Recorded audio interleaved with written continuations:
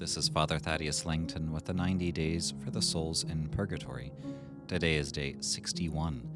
Today we intercede for those who suffer for having made a sacrilegious confession or who received Holy Communion while not in the state of grace. Today, these are unpopular sins to mention. Jesus indeed is an inclusive person. He went to tax collectors, sinners, and prostitutes to invite them to the kingdom. And he did have table fellowship with all. And he even defended himself and his practice when the Pharisees began to ask, "Do you not know that a prostitute is washing your feet?" But at the Last Supper, Jesus only chose his apostles to be with him. He chose his friends, and it is in that context that Jesus speaks in John 15, calling them his friends. As Catholics, we believe that in order to receive Holy Communion worthily, we need to make an integral confession. Integral refers to the fact that we choose consciously to confess all those mortal sins of which we are aware. To make a confession and purposefully hold back a mortal sin is itself a sin and invalidates the confession, because it means that ultimately we're not actually sorry for all of our sins, and that we don't actually want to return to the state of grace, because just one mortal sin is sufficient to cut us off from the state of grace. So to leave even one out means that we still remain in our sin. Now, God knows and Jesus knows that confession is never easy.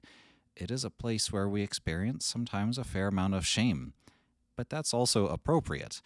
Usually, the sins that we commit don't bring us a great amount of joy in the long run, because that's what sin does.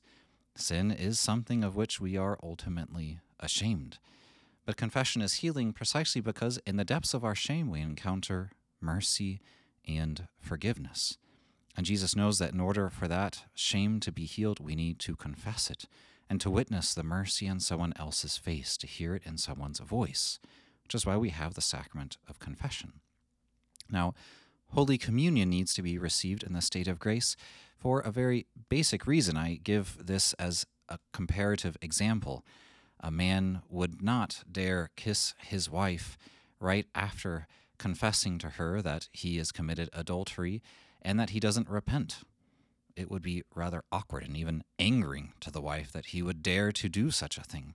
Now, Holy Communion is even much more intimate than a kiss. It is actual union between our own hearts and the Lord. And to receive Holy Communion while not in the state of grace means that we pretend to be friends of Jesus while in fact we know that we are enemies, that we choose something that is opposite his will.